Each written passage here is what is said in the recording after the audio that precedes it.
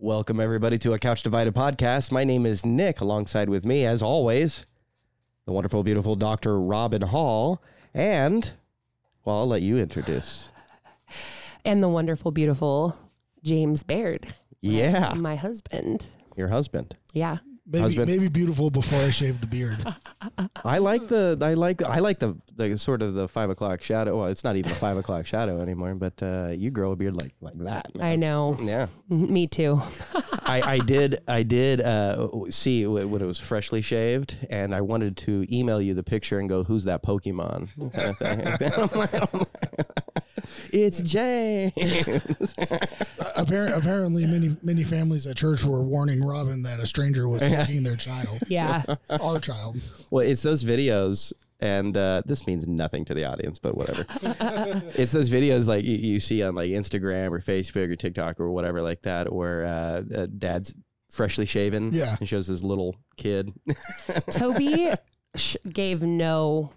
Like he had zero concern. He was like, "Oh, Dad." Yeah, but I know it's you. So, like, your shaved versus bearded face is one of the more dramatic changes that I have experienced in my life. Mm-hmm. Luke, one of our pastors, like leans over my shoulder a couple of weeks ago in service, and he's like, "There's a strange man holding your kid." And my heart leapt for a second until it was like, oh yeah, right next to me. My handsome and wonderful husband is joining us today. Yeah. And the reason will become evident quite quickly, I think. Yeah, for sure. Yeah. It's been a while since we've recorded. I feel like I'm getting my sea legs again. Right. Yeah. It's been a few weeks now. Sickness and birthday. Well, thanks for hanging in there with us. You should listen to the episodes. Remember, we have tons of material on pretty much everything under the sun that we've talked about in the last 2 years, and there's more to come over anxiety, PTSD, depression, social issues. Please go back in our archives, and we do view this, and this is sort of our topic today, as a ministry. We want you to be able to go back into those archives and learn from them and share with your friends. Yeah, it's a treasury. We preach the gospel here. We do things scripturally. It doesn't return void, and it doesn't run dry. So even if you listen to the episode, just like a good book, you should read it again. I feel like I need to take your advice and go back and listen. I sometimes when I'm having troubles, this is the human condition. We can speak and we don't follow our advice all the time. Right. And I go, you know what? Me and Robyn spoke about that. She had some profound things to say. I know I had some things to say. Let's see if I can rebuke myself here. And I'll go back into those literally episodes. Rebuke myself. Well, yeah, I do it all the time. And I take joy in not just hearing my voice, because I don't like to hear my own voice, but I take joy in the fact that God has done something through this podcast, has encouraged people. We get your emails. And it does edify us too as well. Some of the information, some of the things that we say, we go, well, that was the Holy Spirit, because I didn't even plan on saying that. Right. And pastors deal with that situation all the time. Sometimes a pastor preaches and he goes, oh, God's speaking to me as I'm speaking right now, because of the things that we're all dealing with. And as ministers, we deal with a lot. And I guess that's a good segue into what we're talking about. But before we do that, we always like to do housekeeping. Oh, yes. Please email us at couchdividedpodcast@gmail.com with your questions, or if you just want to say hi. Yep. Message us on Instagram and Facebook. Please, you guys have a very seriously wonderful meme game, so please keep sending them to. Oh yeah, we get tons of them, so it's that means great. Yeah, so we love it, and maybe we should do more with our Facebook. I just love the memes so much, so that's fun, and that's an aspect to keep you guys engaged, and we love seeing what you write as well. But then also, if we don't reply to your email, trust me, we're going to mention it on the air without your name and without your personal issues, because some of the questions or some of the things that you're asking us spark an episode. Oh yeah. And so we're going to answer it by way of doing an entire episode on that. Sure. Give us, please be forgiving, because we just can't respond to everybody, especially immediately. And of course, we will never mention your name or personally your issues or anything like that, but Sure. you'll know. And then also you can reach us on social media, at a Couch Divided Pod on Instagram and Facebook, same name. And there you go. And we'll get the website back up here soon. We are in the process of moving into a studio. Yeah, trying to build this a little bigger, trying to be a little bit more consistent on the posting. It's pretty cool, yeah. Yeah, and perhaps by request from you guys, maybe a video. Yeah, maybe we would. Podcast. Yes, yeah, video. Yeah, we do video that. Podcast. We'll give you more information when that time comes. Well, then you could see James with his beard and without it. Yeah, and you could know what we're talking about. Right now, it's all nostalgic radio. You just use your imagination, and whatever you're thinking, you're probably close. No, I'm just kidding. Well, but, I'm never actually shaving again, so there will never be another without it. Never. You said that last time. You did say that last time. I'm never eating again. I'm never drinking again. I've said that when I was living outside of Christ. I'll never do this again, and then I did it. But I try not to make big statements like that. I don't know if I'll ever shave, but I am pretty weak if I have a wife or anything, and she says I don't like the beard. I might give in. Well, and okay, shave it. – ladies, that's acceptable. It is acceptable, but a good reformed, God-fearing woman is going to want your beard. Yes, there you go. Yep, and that's a cigar just the attached. truth of it. Yeah. And I did learn this last time. If you do shave, make sure you warn your wife first. You just don't come out of the bathroom and go, "Hey." It was shocking. Yeah. I was aghast. She called 911. Who is this person in my house? There's a stranger in my house. Yeah, but Toby seemed like he just really didn't. I was surprised that he didn't have any reaction, but it is growing back, and you do grow your beard very quickly, which is great. How old was we when you did it the first time? How old was Toby? Yeah. Toby wasn't hadn't born. been born yet. Oh, Yeah, really? Because I was like, did he pregnant with him. remember? No, it shows his memory on No. there, but no, he didn't. No. Oh, okay. Because that was September, October of 2020. Yeah. Did you look at him and go, "You really like me. You really do like me. Does it matter?" You like me. You really do like me. All right. So Hey, before you launch into it, can I just say something that's really great about Nick before we What? get into full swing? Yeah.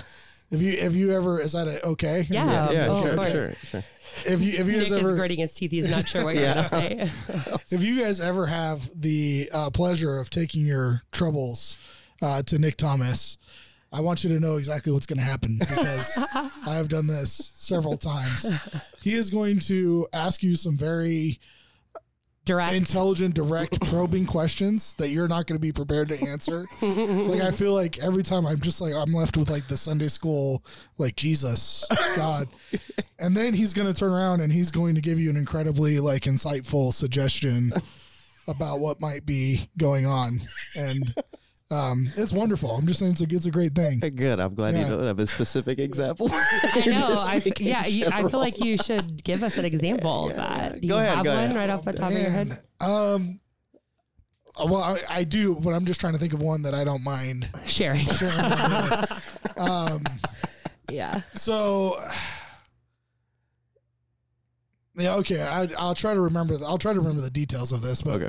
So I was talking to this one. This was really just like, I wasn't really troubled per se, but I was just convinced that. So Robyn and I, we have wanted to have more children ever since like Tobias was born. Sure. And so pray for us, by the way. That'd be a huge blessing that we ask God for all the time, is for more kids.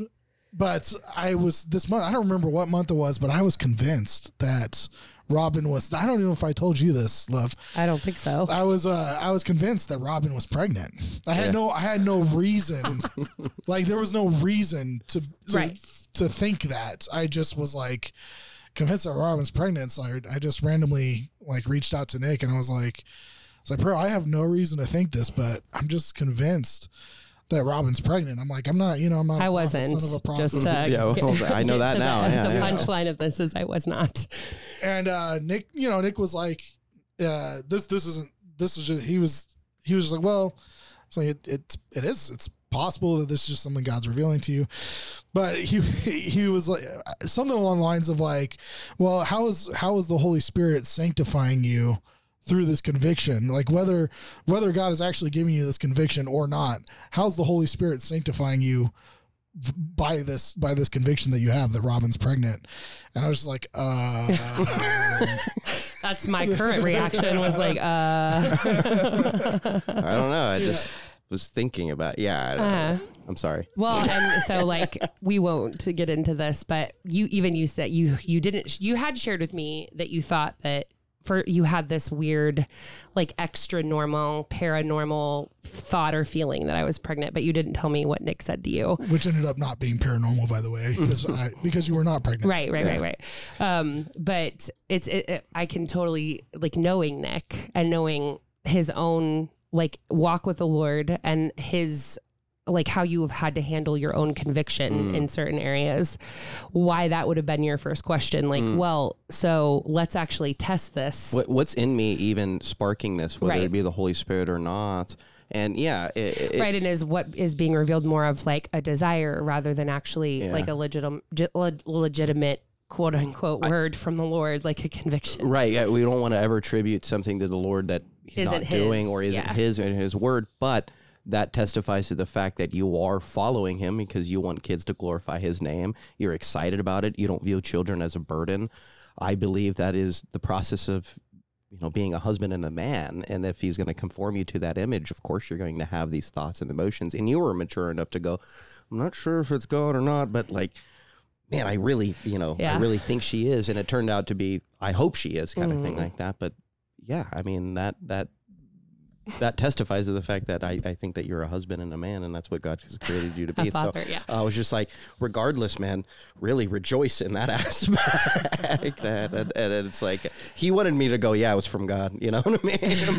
I'm like, I don't know, man. Man, yeah. I kind of appreciate that you like didn't bring me into that conversation too soon. The conversation was deeper. I know that. Yeah. But then, you're right. I did ask that question. That sounds like me. So, It definitely sounds like you. Thanks for putting me over, by the way. So this episode may be filled with a little more like personal insight than normal, considering my husband and Nick are the best of friends. Nick was the best man at our wedding, actually. Yes. Which I think we've said that before, but I'm not sure when the last time. No, I mean, I love that too as well. Everybody was nervous too as well because they had to go give up and give their speeches and things like that. And he's like, what did you write down? What did you write down? And I felt like an idiot because I didn't write anything down. Yours was great. I know somebody probably got a recording of it, but I don't have a recording. Oh, I would love to see that. I haven't seen that since somebody that probably day. Did, yeah. I messed up the song because one profound moment that I was actually speaking about you, Robyn, and the fact that you raise your hands at a certain song, oh, praise the one, and I'm going to mess it up again, but you know what I'm talking about. And when you raise your hand, when you're praising God who saved your soul, because that's in the song, I know exactly where that's coming from. And not just because you're an image bearer of God who's glorifying God, because it is that aspect, but because what he saved you from, right? Kind of thing like that. Mm-hmm. And I get really there's a emotional passion, and I know you're thinking back to that day you were born again. I get really, really very moved easily and quickly with music. Yeah. Sometimes it's disproportionate even. But it doesn't even have like the first few like measures into a song and I'm like, like it's not crying. Yeah. I like, Jesus, you're so wonderful. Yeah. And I'm so vile. And this is what God does, and I know we're deviating, but this is good stuff. Like, when we have thoughts, burning memories, and I have a lot of them. I have a past. I have a lot of them. But there are also some memories that should be traumatic that God has redeemed. And I'm glad, like, man, I shouldn't have done that. I'm not glad that I did that. This would normally put me down on the ground, but because God has redeemed me, I can rejoice in his name. And it's what Job said, and I may be taking this verse out of context, but he said, remember the struggle, lay a hand on it, remember the struggle, right? And never do it again. Right.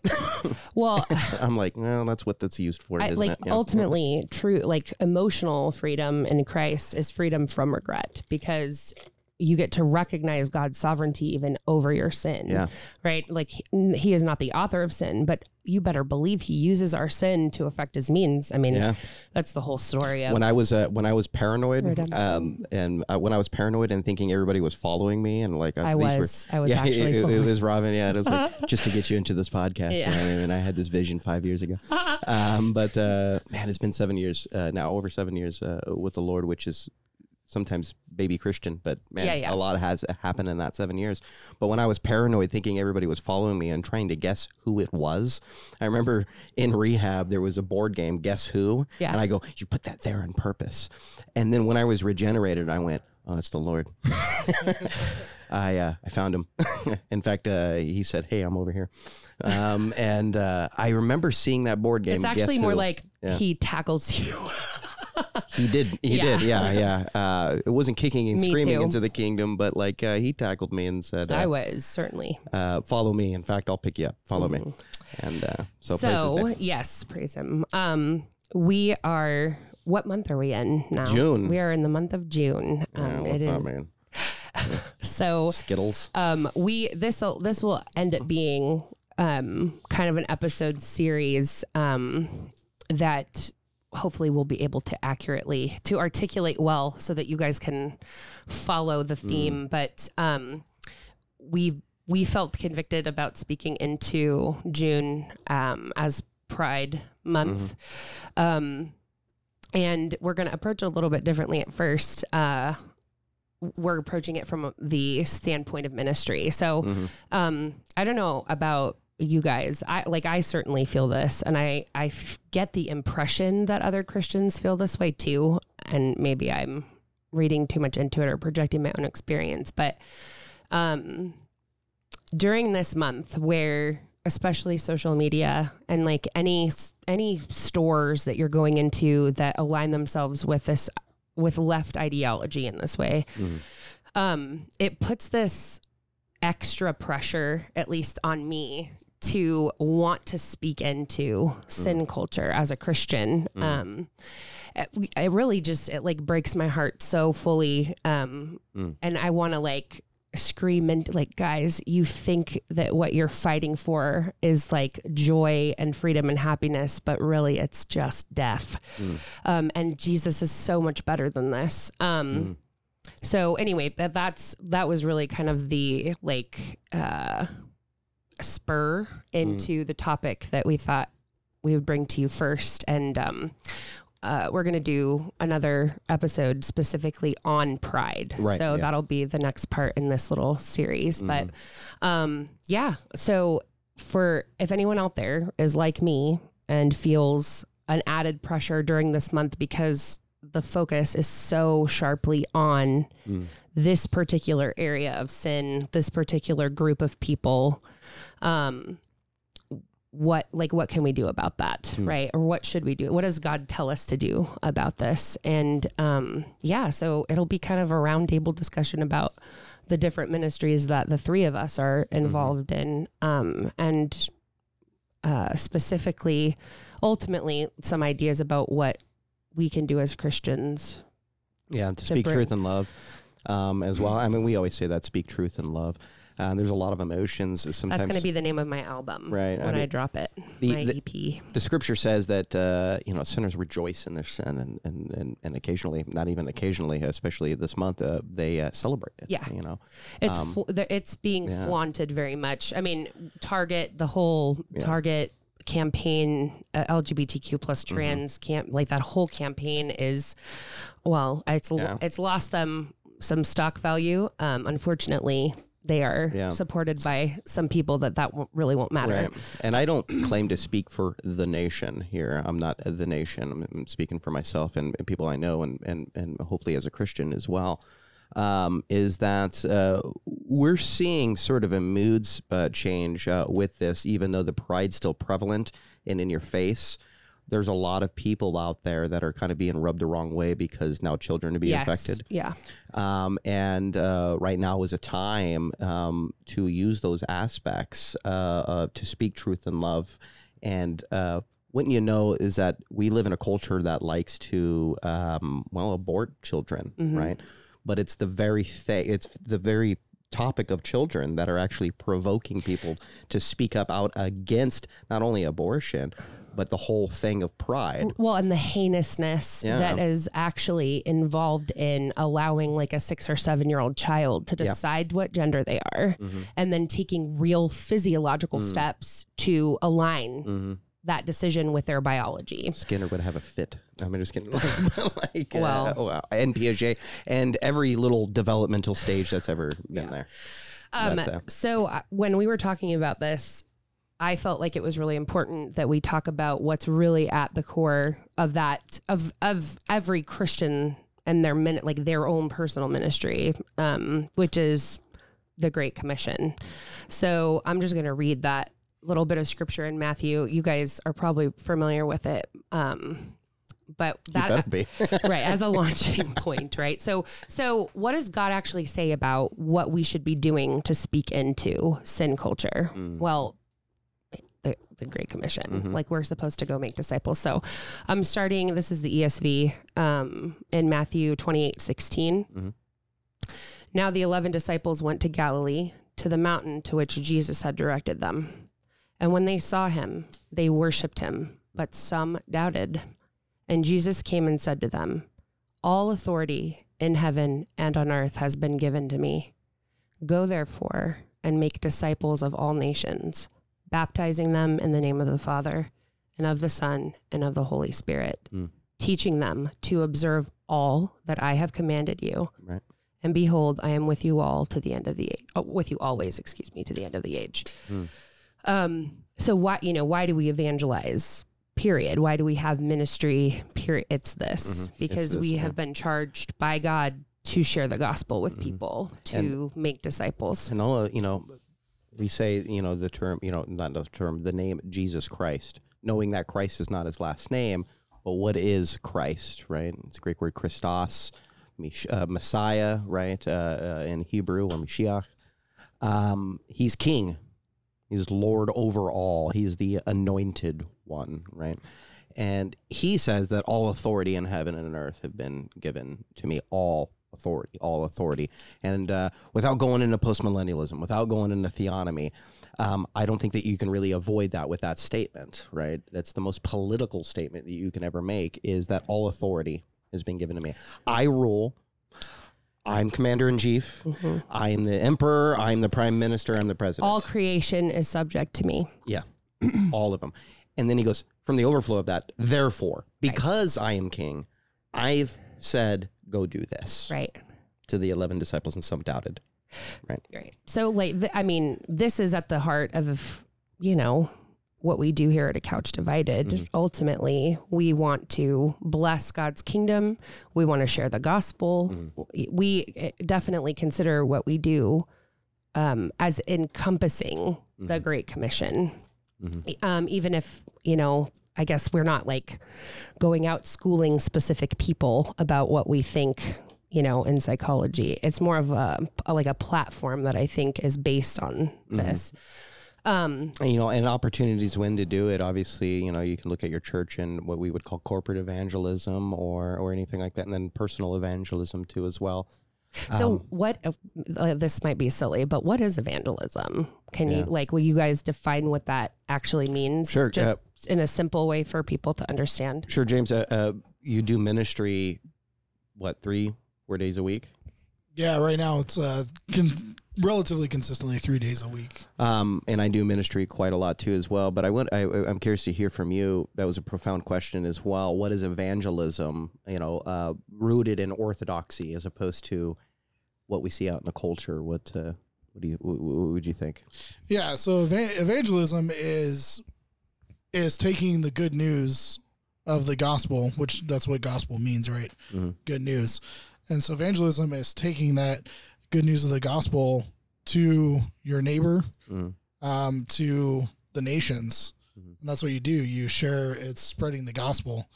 And it's what's the term, Nick, that I'm trying to, it's a promiscuous, is that the right term? I mean, we live in a promiscuous culture. I mean, it's a general call, so it's to all people. So in other words, when I say what I meant by promiscuous, you're not limiting. I don't mean it in the negative connotation. You're not limiting it to anybody. It's for everybody. Profuse? No, it's a different word, and it is a word that typically is used in a negative connotation way, but is actually meant to mean just unlimited. Like when you use promiscuous, like I'm just going to go with it. I'm probably wrong. That's probably not the term I was looking for. But I'm going to roll with it now. I'm going to go with it now. When you're promiscuous sexually, right, you're just having sex with anybody, right? Yeah. So what I mean by promiscuity with the gospel is you show no partiality. You show no Yeah. partiality. You're just, it's everyone. You're not saying no to anybody as far as like giving them the gospel and hoping that God will supernaturally change their hearts. So it is that bringing the gospel to all people, and you can do that. I mean, there's all kind. Well, we're going to be talking about the different ways that you can do that, but you can do that individually, just one-on-one with someone. You could do that with open air preaching to crowds, to several people. You can do that through writing. There's all kinds of means and ways, like social media can be used to evangelize. Any way that you can communicate the gospel with someone else is a way to evangelize. There's a lot of quote unquote evangelical churches usually, and that's pretty much taken over the name of Protestant too as well. And I would say that I'm an evangelical. Yeah. But that term has been widely misused now. It's kind of loaded. Yeah, the typical church on the corner would say, I'm evangelical. Well, it's almost become meaningless. Yeah, it's so overused, right? But I also consider myself an evangelical, but I think it's one of those terms that has come to like mean so many things that it's almost become meaningless. Go ahead. So the truth is if you are a Christian, you should be an evangelist. Mm-hmm. That's what the Great Commission is charging you to do. Mm-hmm. And as a Christian, before anything else, you are obedient to Christ as that King who has all authority and power over creation, over you. So ultimately, we should always, as Christians, be thinking of ourselves from that disposition. We are evangelizing, whether we're doing it in the ministry within our home, like wives and moms, or out on the street, like the way that we're going to talk about with the different ministries that you guys are involved in.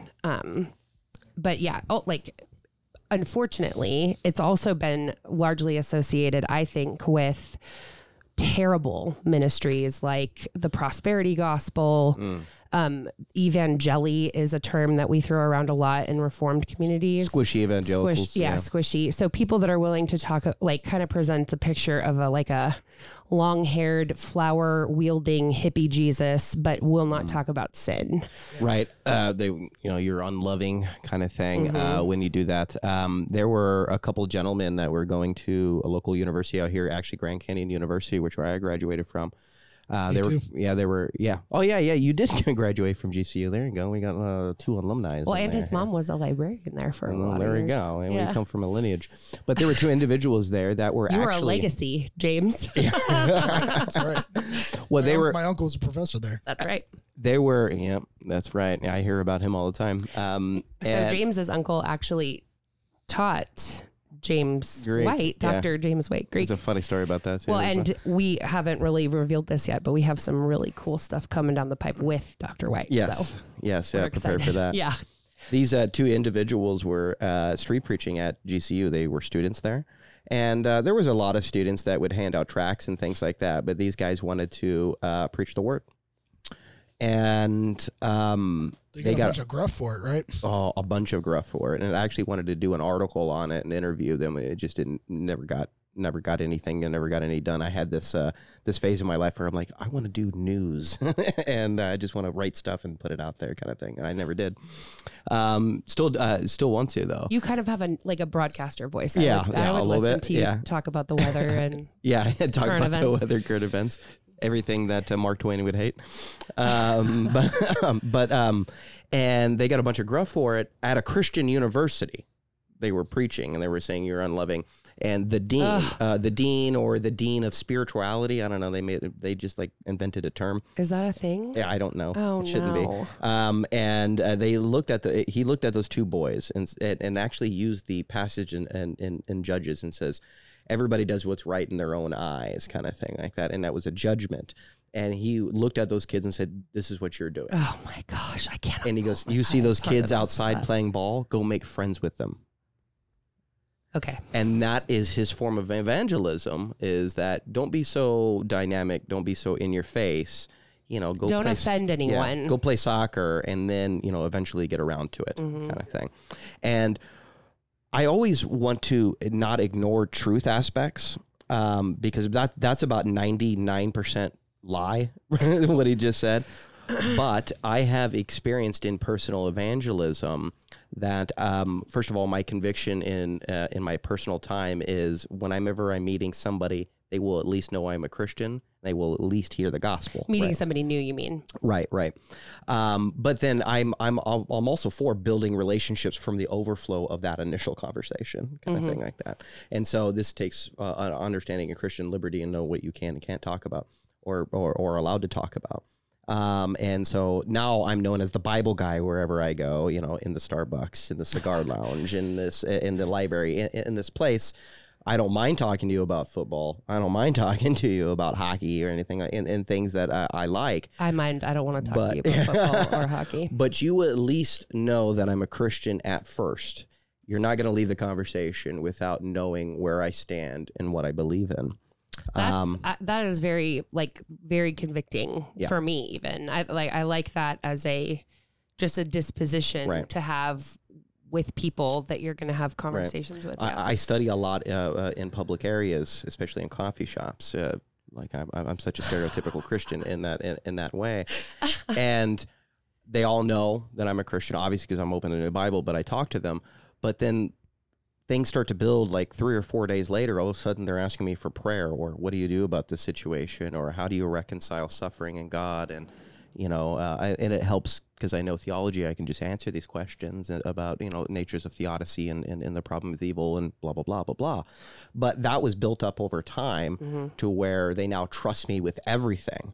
But that initial conversation was repent and believe, and then everything built up from that went deeper and deeper and deeper and deeper. Whereas opposed to the evangeli world, they say build the friendship. And obtain the right to tell them about Jesus, about Christ, right? Yeah. And what do you think about that, James? Should you build up a right to tell people about Jesus, or do you already have that right to begin with? Well, you already have the authority of Christ to begin with to share the gospel, but it also just, even in your story right there, or you're talking about what you do, it shows kind of the foolishness too of that approach, because had your friendships with these people not started off on the foundation of I'm a Christian and this is what I believe about the gospel and Jesus, then they would never have known to come to you about, hey, what, can you answer the problem of evil? Like, why do we suffer? Yeah. The more deep questions. I remember every time I would go to the cigar lounge, I was always going to get 3 or 4 questions from this waiter. Oh, okay. And he was Roman Catholic, and he was kind of battling, and he was actually probing me for questions so he can refute his friends who didn't believe in God. How interesting! But he didn't know anything, and so he was just asking me. I love that, because look at that opportunity that God set up, right? I was trying to drag him out of Rome at the same time, and. Of course, the Holy Spirit is going to do that. But yeah, I sat there and showed him the differences between that. And there's and this goes deeper into the conversation that we're going to have too as well. We've experienced a lot. We have a lot of stories. We've experienced a lot of angst, a lot of joys, a lot of rewards, a lot of suffering, a lot of errors, a lot of maybe self-deprecation as well. I should have done this, and I'm an idiot. And why am I doing this? Why does the Lord trust me? Does he trust me? All of that stuff, especially in my early years of evangelism, there would be about the whole day sort of almost condemning myself about the way I presented myself. Oh my gosh, or, that's so exhausting. Yeah, I was new to it, and I don't want to sin against the Lord, so Yeah. therefore I felt bad, but my conscience wasn't clean on that, and it's not because I did anything wrong, it's because I thought I did things wrong, and then others, I shouldn't have gone down that route. Well, I mean, and also, like, we can just admit that the first time we do something is going to be different than the 1,000th time that we do something. You learn from it, and then you correct your mistakes, go on. When you gain more confidence. But I think, like, even before we jump, this not wanting to offend people is such an intense psychological deterrent from talking to people who, especially in this month, because it's June is so in your face. It's like they have, repurposed the rainbow away from what God actually tells us the rainbow is. It's everywhere. And you don't want to offend anyone. You don't want to, step on toes. I think a lot of people are kept from speaking into the sin, this particular area of sin, because they're terrified of offending someone and they don't feel assured that they can rest in their conviction over it. You can, because God is extremely clear about this, and he's clear about all sin. You repent of it. You kill it. You put it to death, right? And you do that by believing the gospel of Jesus Christ and using the power like bestowed to you in that relationship to do those things.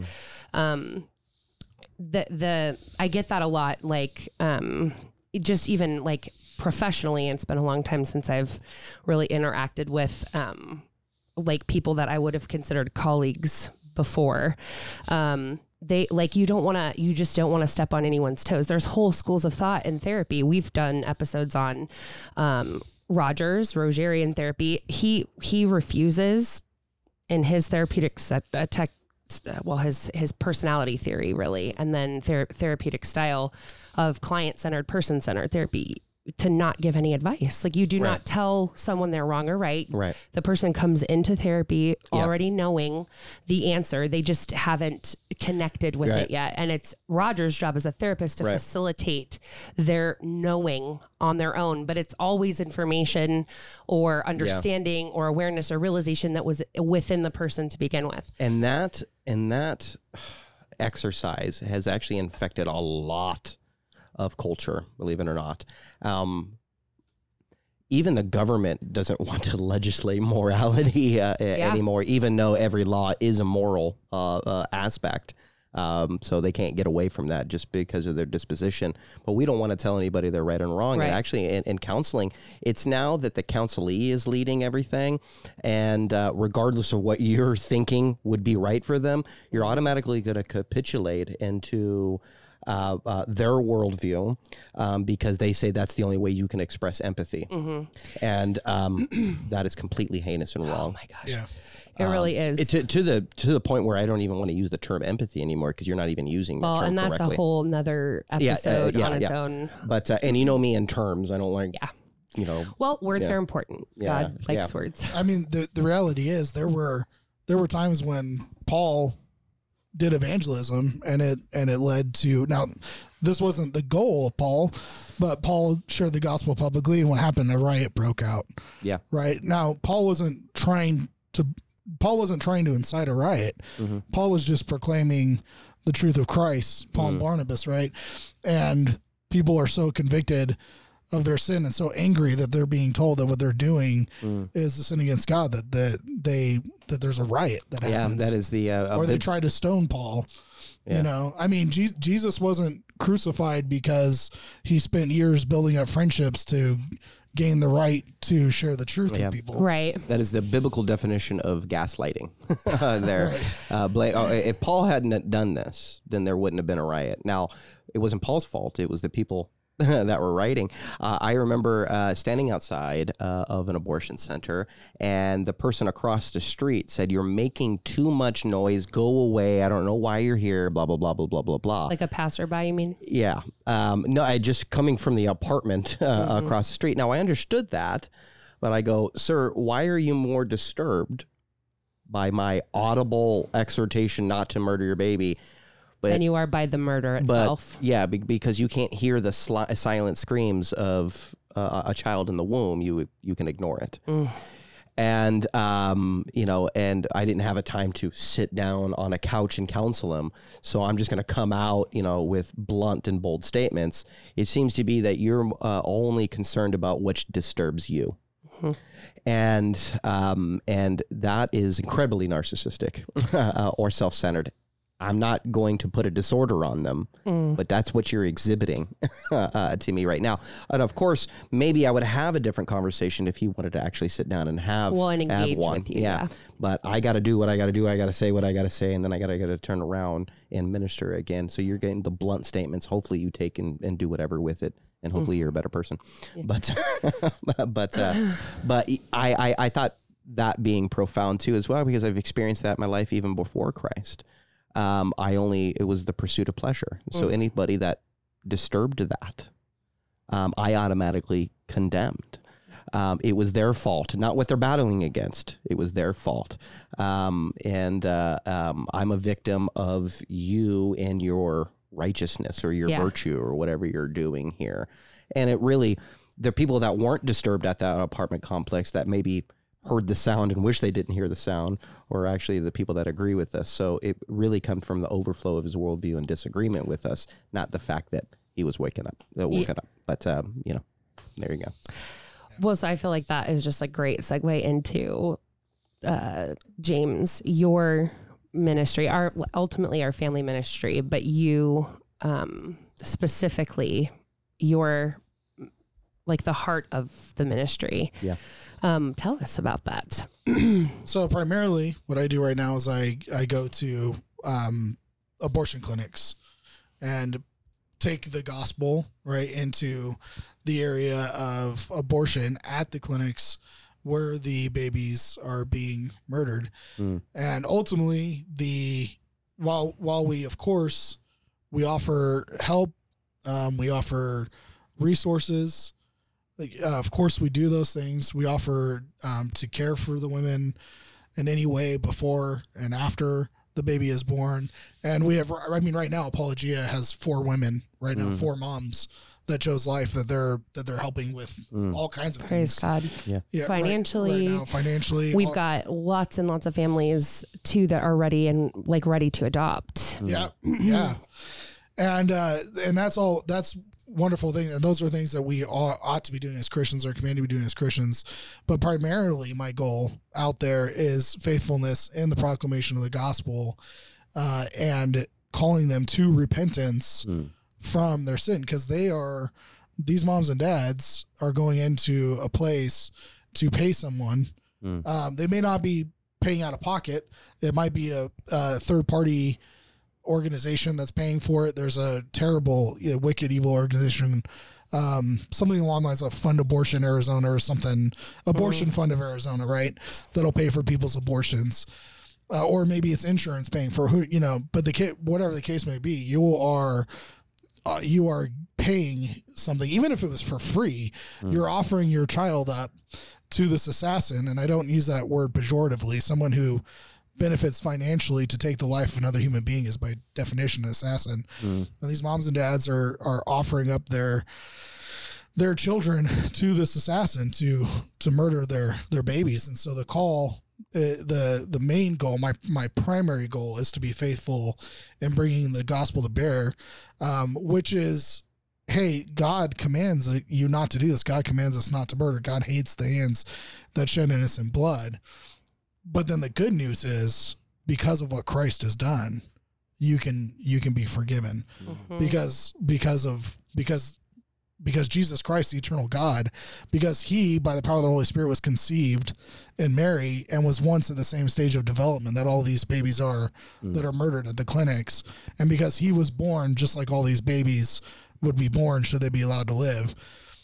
And because of the righteous, perfect life that he lived and what he did, what he accomplished on the cross and in his burial and resurrection, that because of that, you can be forgiven for bringing your baby to be murdered at this place. And they can be forgiven even if they go through with the murder of that child. There's, of course, they can still come to Christ. We know women at Apologia, right, who have had abortions and they're forgiven. They've been washed clean.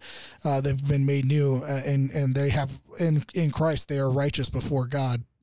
With Christ's righteousness. But ultimately, even though, yeah, there's forgiveness after you murder your baby, but I don't want that for you, because you're still going to, hopefully you're going to live in the light of the hope of Christ, having done that. But either way, you're going to have to live in this reality where you are the mom and dad of a child that you've had murdered. Right. And I've heard people say that at abortion mills. Well, if I can be forgiven, I'll just do that afterwards. They're acting like it's a protocol or a trigger point to where God has to respond to you because you said a certain thing. The typical, and this is where sound orthodoxy in evangelicalism needs to be more prevalent, I suppose, is that it's not a ritual experience what you do, right? When you repent, you say a particular word, you do a certain thing, and then all of a sudden God saves you. He's not obligated to give you grace at all. In fact, you deserve death. The wages of sin is death. So I like the way you that you said, well, I don't want that for you. Right. Know what I mean? Paul says anybody who, I'm going to paraphrase here, I'm going to combine a couple of verses, but anybody who sins just so grace will abound, their condemnation is just. And that is profound. That means you can't play games. Also, me being a Calvinist knows that your heart needs to be changed, and that's the first thing, right? Yeah, if as you're about to commit a high-handed sin against God, if you could sit there and say, well, it doesn't matter that I'm about to commit this high-handed sin because I'm going to be forgiven, you are demonstrating that the Holy Spirit is not actually working in your heart.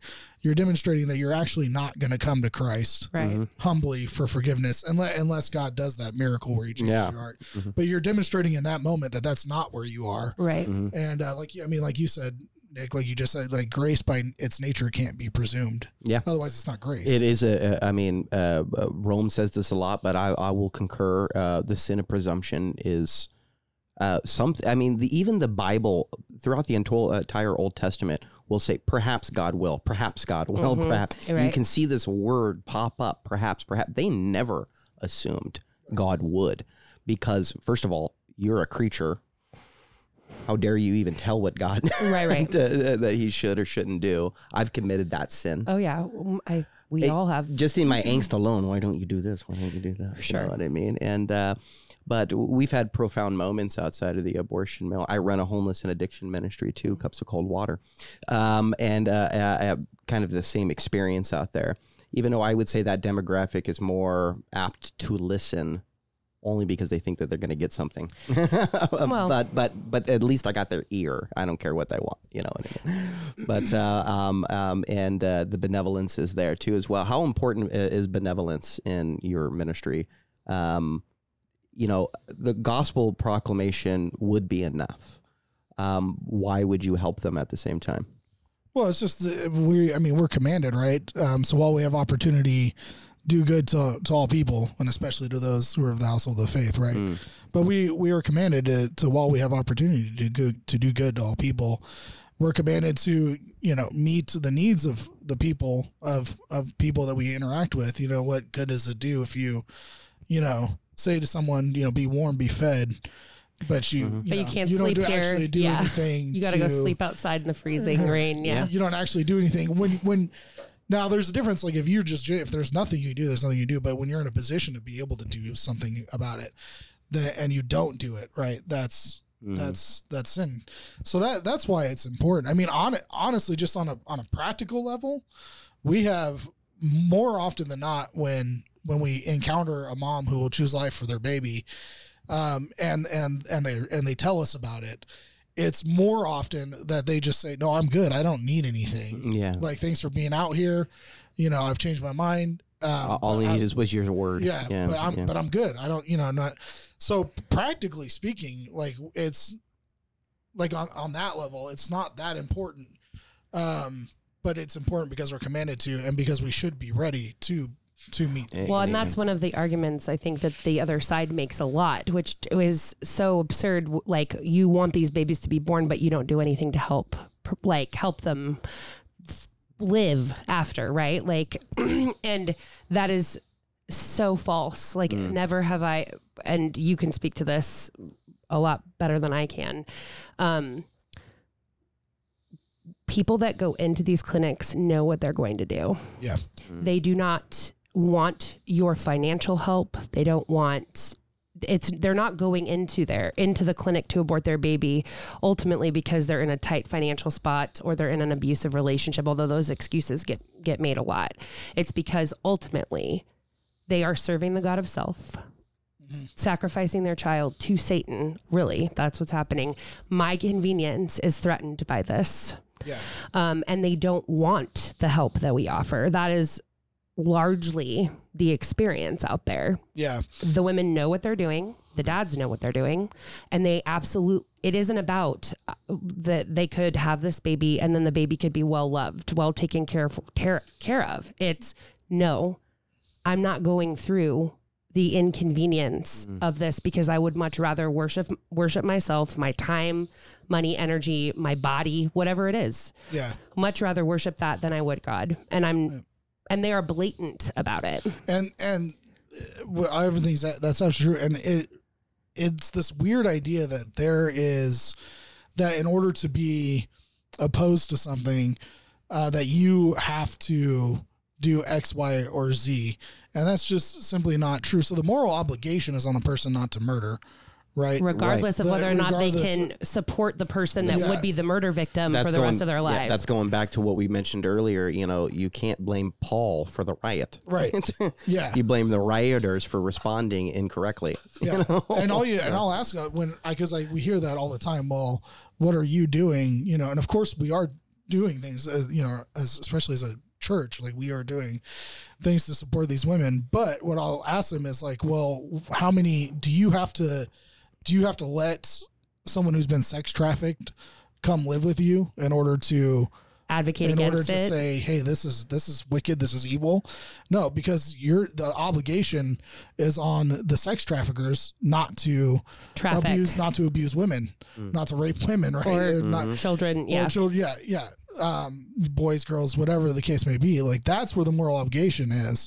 And you don't have to take in every single woman into your home who's ever been sex trafficked to then say, now if you have the ability to start some kind of halfway house or something, like praise God, do it. Do it, more power to you.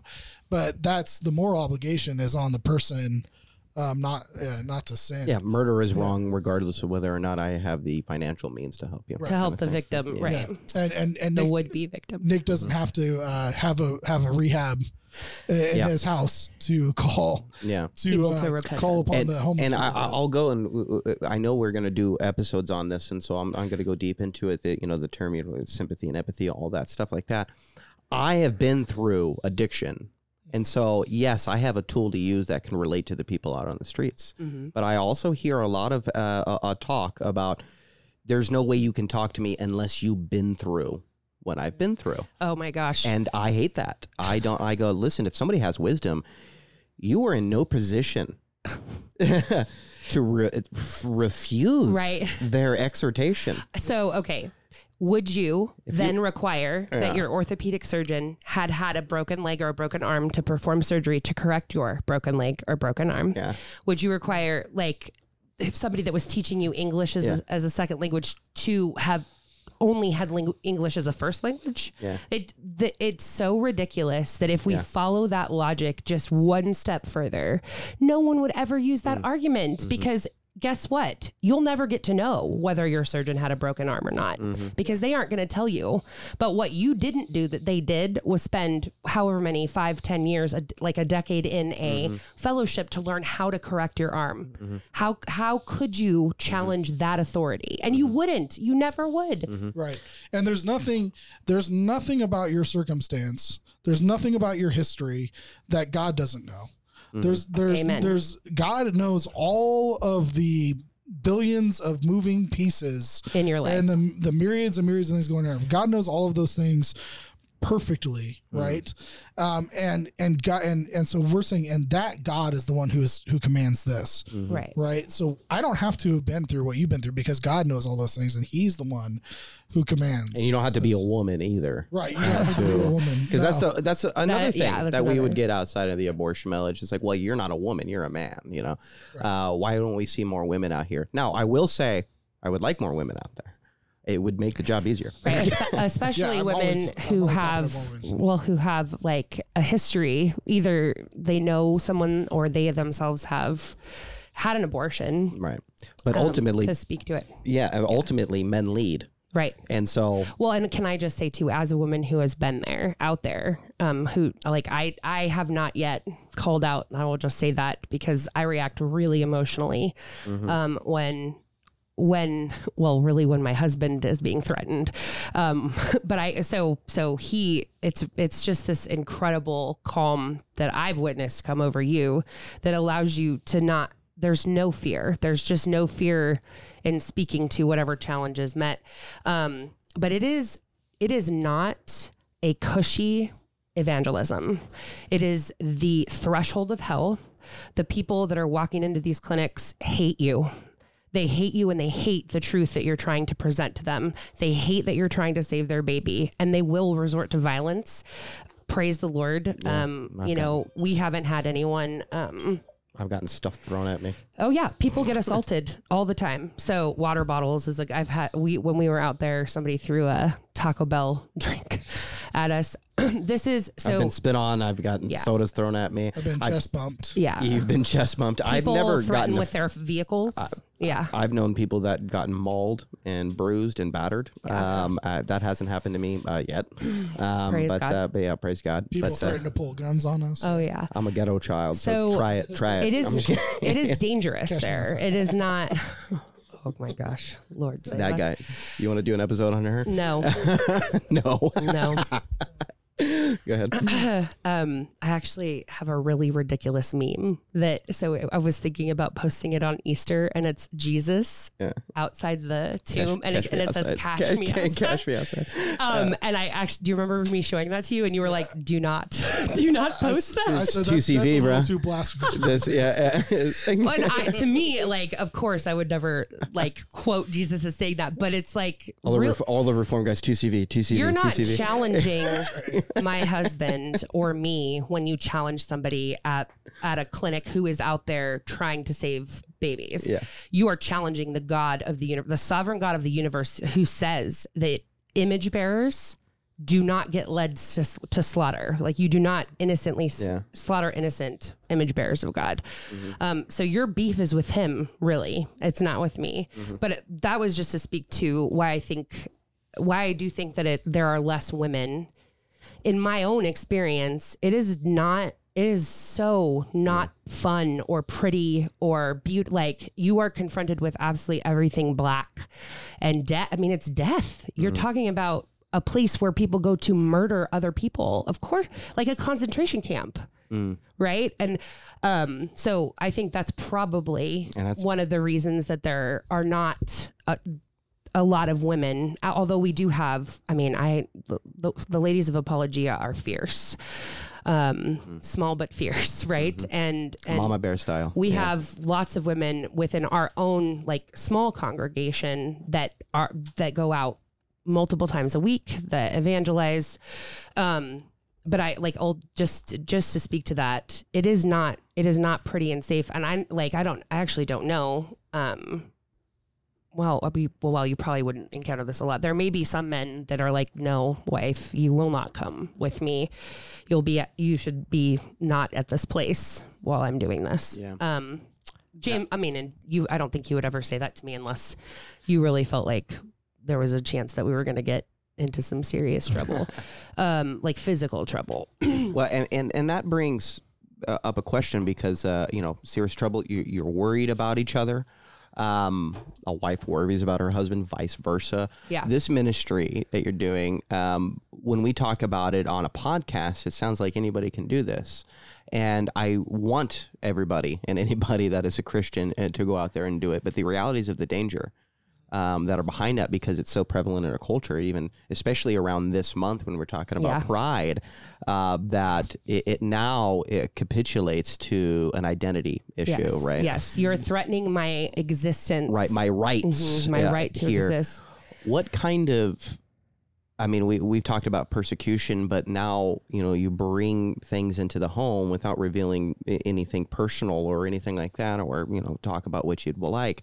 What kind of angst that you have as a minister outside of here that you've brought back that you've had to deal with? Well, and before you answer, so this is, I feel like we're probably close to 50 minutes in already. Yeah. And this is the theme, the punchline of this episode. Like, what is the psychology of evangelism as an evangelist? Like, how are you impacted by your ministry? Mm-hmm. And then what have you observed in terms of the psychological response and psychological consequences in other people, through your ministry? Yeah.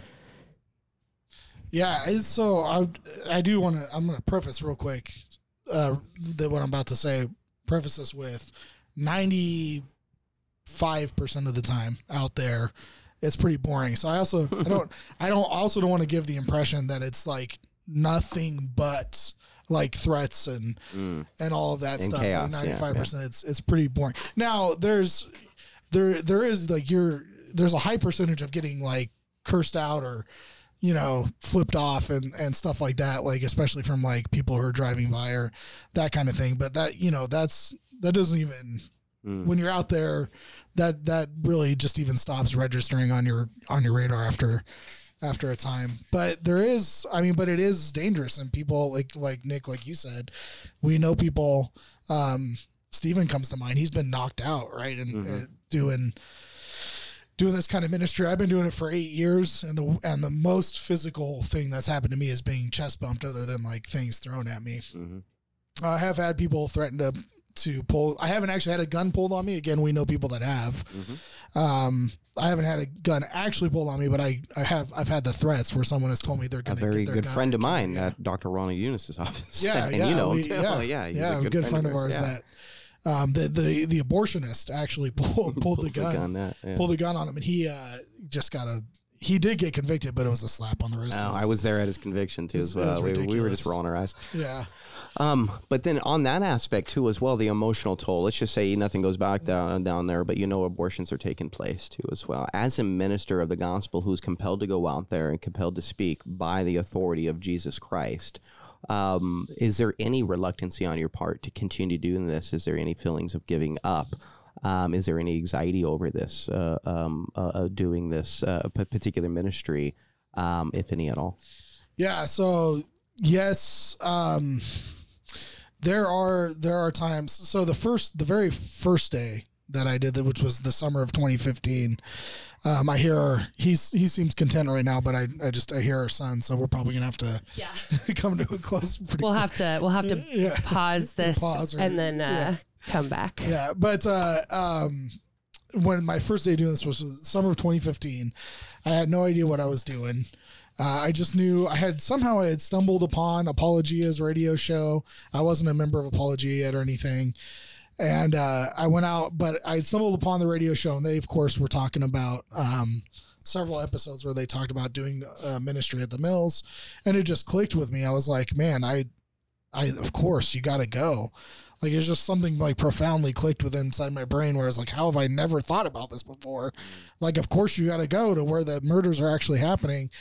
So me and another brother from the church I was going to at the time, a PCA church that I was a member of at the time, we went down Sunday afternoon, summer here in Phoenix. It was 110 plus degrees. We were just hot, dying. We forgot to bring water with us. And the guy I was ministering with had this conviction, like a very profound conviction, that you do not do business on Sundays. You don't buy anything from anywhere on a Sunday, on the Lord's Day. So he would not go buy water, and I wanted to honor his conviction, so I didn't. Anyway, all that to say, and then there was this woman sitting she was just sitting. I don't know why she was sitting outside. To this day, I have no, I guess just the providence of God, really. She's sitting outside instead of sitting inside the clinic. And she's sitting on one of the park, one of those parking cement block things. And I would not have been sitting on that. But anyway, so we're just pleading with her. We have no idea what we're doing. We've never done this before. So we're just pleading with her, like, don't have anything to do with this place. Then her husband shows up, and he gets out and he talks out of the vehicle, and he talks to her.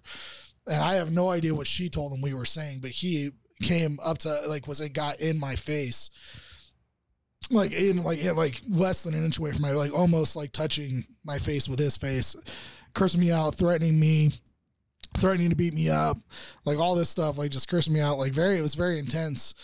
And I went away, I left the clinic that day, and when we left, I was in tears. I was crying, and I was calling out to God. I was just saying, God, do not call me back to this. Like, don't ask me, God, to come back to the clinic, because I don't want to do this. It's not what I want to do. And I never heard God's audible voice like tell me to go back, but it was just almost like what Jeremiah describes when Jeremiah's like, hey, I tried to stop prophesying, but the word of the Lord was just like a fire, like in my chest, and I had to speak out. And I think that was Jeremiah. Yeah. And I just felt this almost compulsion, like to compunction, whatever the word you want to use, to go back to the clinic and to continue ministering. But there are days where I don't want to go. Like, I just really don't. And I just almost like I'm like underwater.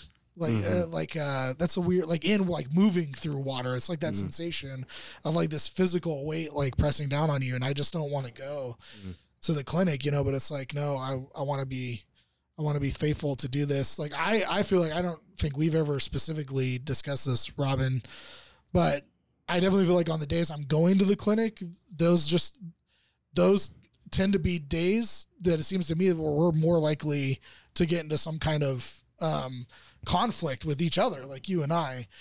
And I think that's just partly, we're sinners, so we're going to have conflict, but it seems to be the days that I'm going to minister. Like, it seems to be like, that's more like there's an increased chance that there's going to be something that's going to put us out of fellowship, and we have to resolve that, of course, before I go.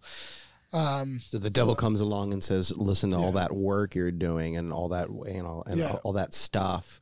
I'm going to make it 10 times worse. Yeah. And you're restrict you from doing, what God has called you to do. You get that feeling too. Like, I'm probably like, cause there are some abortion ministries, and it tends to be those people that are doing it full time, but that God just really blesses and they just see saves all the time. Sure. Right. I see like that I'm actually involved with, while I'm there.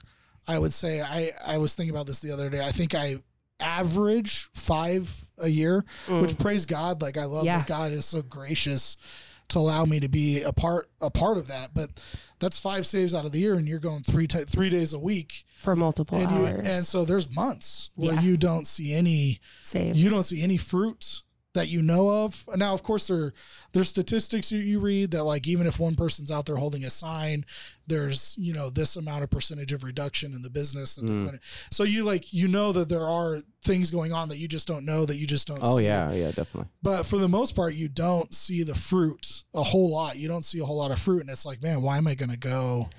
Like, I feel so. Why minister when they're not responding? When there's no return. Right. Well, and why fix the sink if it's never going to turn on again? Yeah. Well, and I feel like the answer to that is because we are called to be obedient regardless of what the outcome is. Yeah. But also, like, what we do is with a generationally minded attitude. So, like, the people that built the, like, great cathedrals in the world, the people that started were not the people that finished, right? Like, that's just mostly true across history.